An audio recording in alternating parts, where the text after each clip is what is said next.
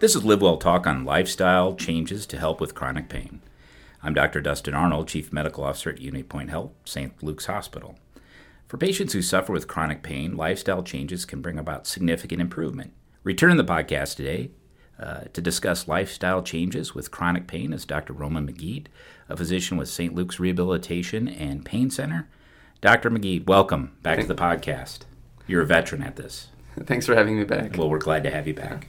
To use the term lifestyle change, it's not a diet, it's a lifestyle. It's not a goal, it's a lifestyle. It gets thrown around all the time, constantly. And social media has life coaches, and, so we hear it a lot.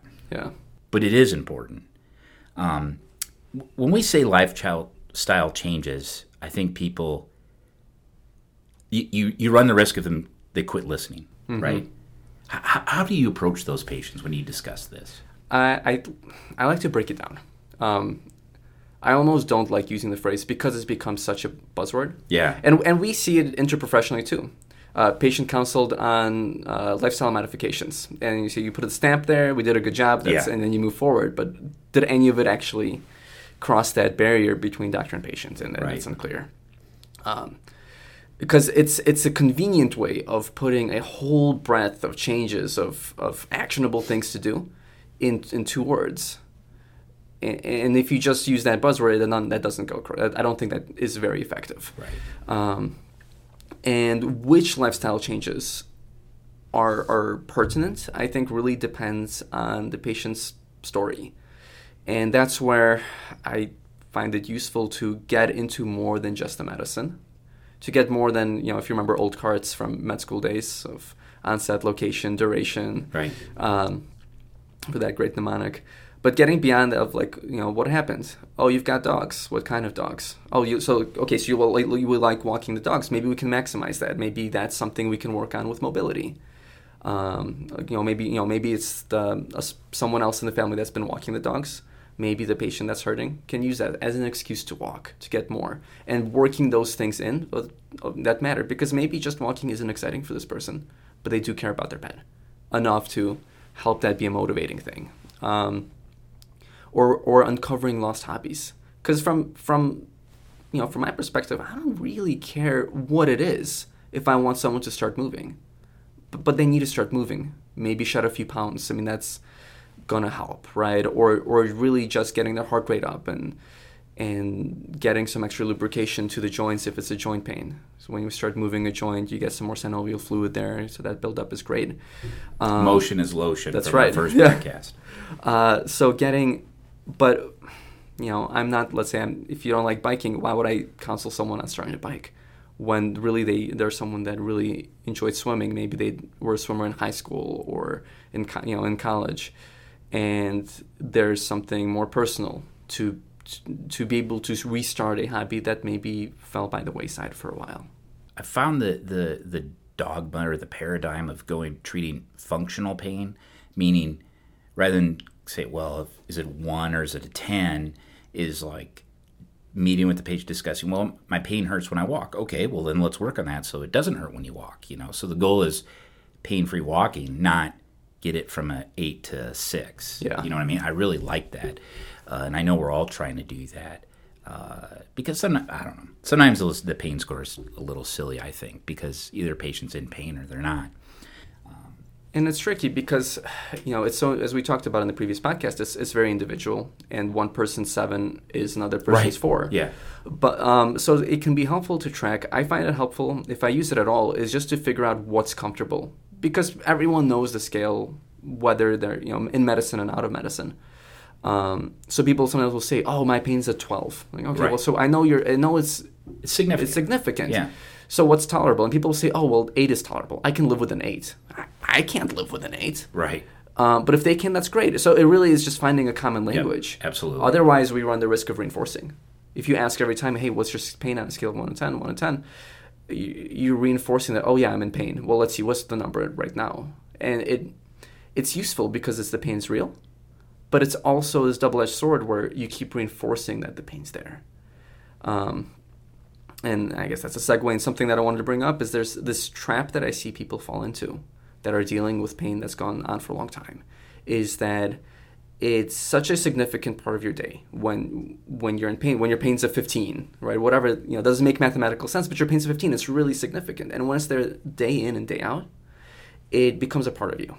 And after some time, it seems like sometimes people start building an identity around their pain, around their medical conditions, where I question sometimes, and this is, again, with no blame to anybody. It's almost this natural progression or this risk involved with being in pain for so long, is that does this person really want to be rid of their pain? Because they're tied their whole identity around having a condition and having associated conditions with it, whether it's fibromyalgia or Ehlers-Danlos. And again, these things are real. I don't want to invalidate them by any means, but it latches on. It becomes more like, I'm not someone with fibromyalgia. I have fibromyalgia. I have these things. In the same way that someone describes themselves, oh, I am a swimmer, I'm a pianist, I am a mathematician, whatever you might be, it's tricky, because once that thing is part of you, it's a lot harder to cut out. Right. So there's this process of both bringing in other elements to your identity, of remembering, oh yeah, I am an artist. It's been 10 years since I've painted something, but I can be this thing again.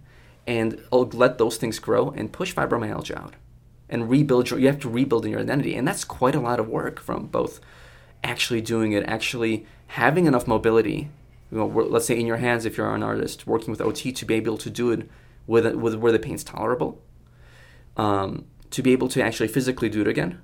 And that allows you to start forgetting some of the negative things and cutting those things out. But it's quite a lot of work, from the physical, the psychological, seeing a therapist, and taking some meds, giving yourself those windows of opportunity to actually do the things that you want to do to make your life better, and then simultaneously remove the toxic elements from it. You ever see the movie Fight Club? Yeah, where he says, "You are not your bowel cancer. You are not your khakis." Yeah.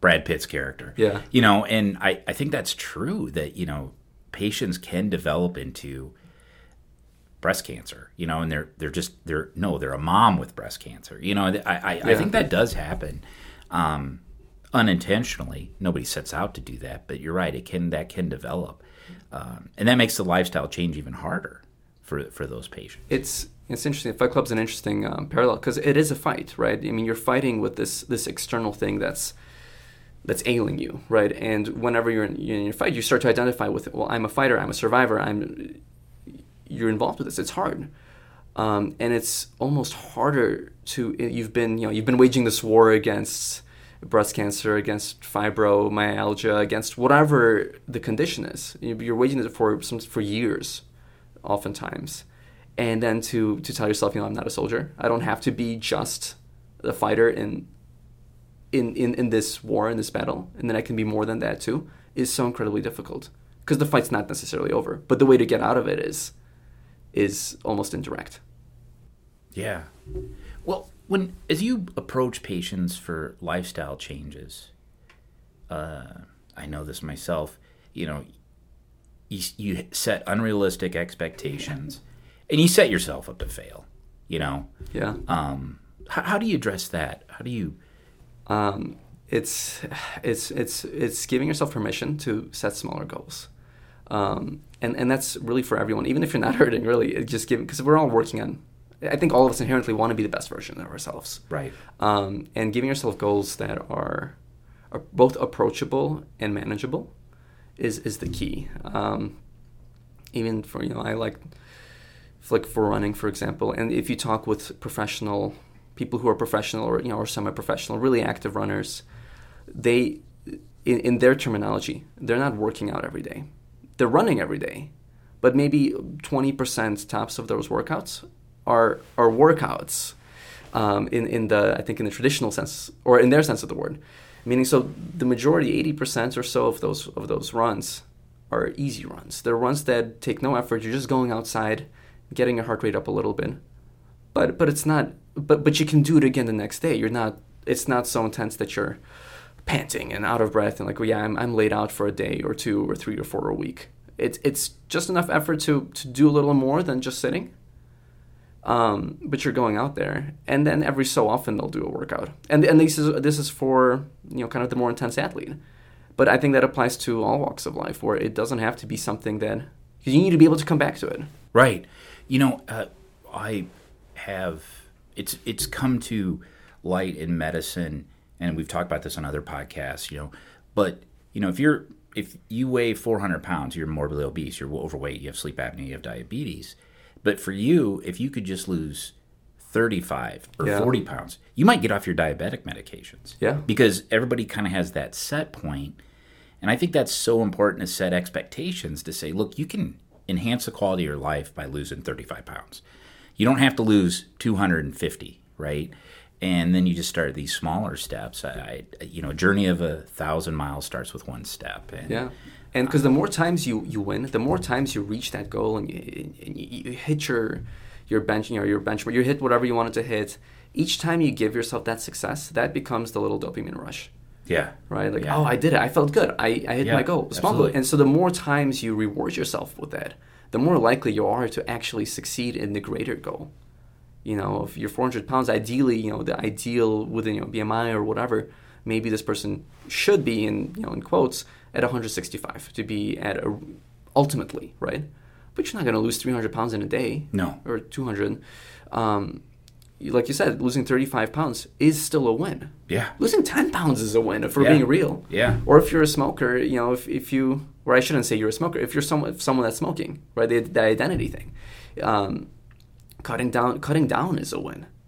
Going from a pack a day to half a pack is still significant. That's still a lot less nicotine, a lot less nicotine byproducts and smoking byproducts that you're putting into yourself. Yeah, absolutely. I mean, I think that's so true. And I think the consistency, the one that cracks me up or always makes me smirk is you've made a lifestyle change as far as your diet, and then you have a cookie, so then you go off your diet the rest of the day. I'll start tomorrow. Yeah. And I always tell patients, like, if you drop your cell phone, do you jump up and down on it or do you pick it up? You just because you had that one fallback doesn't mean it's over. Yeah. And I think that's where you said set realistic goals. And because it comes down to rewards, right? You failed during your goal, right? And it's hard. That's a hard word to hear. Oh, I failed. Yeah. Right. I didn't do the thing. So I want to feel good. I don't want this day to just stink. So I'm gonna eat that, and a couple extra cookies because that's what was making me feel good before I started back on trying to exercise more. And then you just fall back into that rut. We just took the wrong. You just turned around in your road essentially because the overarching goal is to change your reward mechanism that you're set up for yourself to something that's ultimately benefiting you instead of hurting you. All right, I can translate that, and think about that. Changing a reward system so it's a benefit instead of a harm. Exactly. So, I like that. And these are things that That's put you great back in control. Sometimes I'll meet people who have been, whether it's in pain or whatnot, for a really long time. And after talking for a while with these patients, I get the sense that these people feel like they're really not in control of what's happening to them. These are all these things that are happening to me. I'm in the things that are outside yourself, the pains, whether it's the weight, the arthritis, all the things that are more than your own personality, more than your soul, your spirit. They're all happening to you, and people come just feeling really beat down, and nothing of what they say or they vent really has a sense of, I did this. And that's where this reward system kind of mental model really is helpful, because that's starting to give yourself this internal locus of control. Well, I gave myself a goal and I did it, as opposed to, I feel fat, I'm hurting, even my hair hurts somehow, I can't explain it. But those are all things that are outside of you. So whether it's setting myself a goal or I planted a garden, so I'm now responsible for something else that's alive, right? The cactus on my windowsill. But now you're in control of something, and you're able to being able to give back or give to something else or somebody else starts giving you this sense of agency. And I think that's a really great starting point for taking your life back, for getting your life back. Yeah, I'm not a botanist, but I don't think it takes a lot of skill to keep a cactus alive, though. You know, of all the things, I won't say I'm a botanist either. I like having plants in and around the house. Cactuses can be hard because you don't water them all the time. Okay. And I think it's easy, at least for me. I think it's easy to forget. All right, you're a believable guy, so I'm gonna trust you on this. But I think it's the Book of Luke, and I think the saying was before even the New Testament: "Physician, heal thyself." Mm-hmm. You know, you need to be healthy and well to make other people well. What do you do to motivate yourself to keep you on track? What motivates you? You know, what comes to mind for me is there's a particular poem. I have it pulled up right here. It's called The Archaic Torso of Apollo by Rainier Maria Rilke. And this is a translation by Stephen Miller from the original German in the 20th century. So I'll just read it here. We cannot know his legendary head with eyes like ripening fruit, and yet his torso is still suffused with brilliance from inside, like a lamp in which his gaze, now turned to low, gleams in all its power. Otherwise the curved breast could not dazzle you, nor could a smile run through the placid hips and thighs to that dark center where procreation flared. Otherwise the stone would seem defaced beneath the translucent cascade of the shoulders, and would not glisten like a wild beast's fur, would not, from all the borders of itself, burst like a star. For here there is no place that does not see you. You must change your life.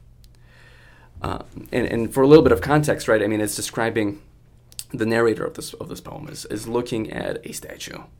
There's a historical bit of this too, where the author Rilke was actually given assignments by a mentor to go to museums, the zoo, things like that, look and get more visual imagery. So he's looking at the statue of a Greek god that's missing a head, missing an arms. It's really just a torso, and he's focusing on the things that are there and the things that are there no longer. And it's a beautiful description of the statue, right? And what's very striking, what makes the poem really memorable, are those last couple of lines. That last line, "You must change your life." For at least for me, this is one that comes up a lot. Whenever I'm feeling in a rut, or whenever I'm feeling too still, where I feel like I could be doing something more. Just because things are, some things might be absent, like this with this torso, right? There's things at war, but it's missing. It's not in all of its former glory, right? Sometimes if I feel like I'm hurting, or I feel like I've missed, I don't want to get up. I don't want to do anything today. That's definitely not in all formal, glory. I'm not running track meets or anything like that right now. And yet, you must change your life. And yet, there's still more that can be done. The things that aren't there don't have to not be there. And it's just this initial spark, right? I think that's important. Of just get up. Once you get up, then you can figure out what to do next. What I used to do as an intern, with schedules particularly busy in medicine, I was trying to still keep up with working out or just being healthy. So what I would do to force myself to keep myself accountable, I would pack instead of using the locker in the resident room, there was a small gym in the hospital, so I would put my stuff in the locker room gym. Even if I didn't work out that day, and this is what I would tell myself: I don't have to work out today. I don't have to get on the treadmill, but I'll just have to go to the locker room to get my stuff. And then once I'm in the locker room, it's like, well, I'm already here. I'm not actually in a rush. I have a few minutes. Maybe I'll just change. I'll walk past the treadmill. Well, then when I'm by the treadmill, okay, well, I'm already here.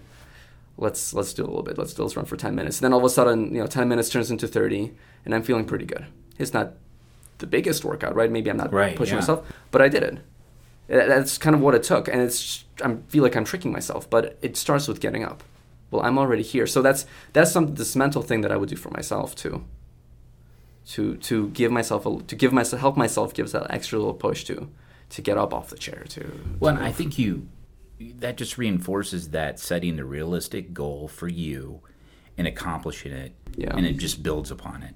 Rather than I'm going to go work out for 90 minutes. some sort of crazy CrossFit routine where we're going to throw tires around or something like that. So, and the point I'm trying to make too is that goal can change. It doesn't have to be a static goal. And if that goal is too hard, you can make it a little smaller, make it a little more reachable. Yeah. But the more times you reach it, because my goal initially was just to walk into the gym, not even to work out. Once I'm in the gym, that goal is suddenly a little different. I think it can do a little more. Yeah, that's good advice. I like that. So how can a listener dealing with chronic pain get an appointment with you over at the Rehab and Pain Specialist? Real easy. Just go on the website. There's the American Rehabilitation Medicine and St. Luke's University or St. Luke's Unity Point Hospital. You can give our office a call and make an appointment with myself, Dr. Matthew, or any of the other providers. Excellent. Well, once again, thank you for joining me, Dr. Magid. This has been great information. Once again, this is Dr. Roman Magid, physician with St. Luke's Rehabilitation and Pain Center. For more information, visit unitypoint.org. Thank you for listening to Live Well Talk On. If you enjoyed this episode, don't forget to subscribe, and if you want to spread the word, please give us a 5-star review and tell your family, friends, neighbors, strangers about our podcast. We're available on Apple Podcasts, Spotify, Pandora, or wherever you get your podcast. Until next time, be well.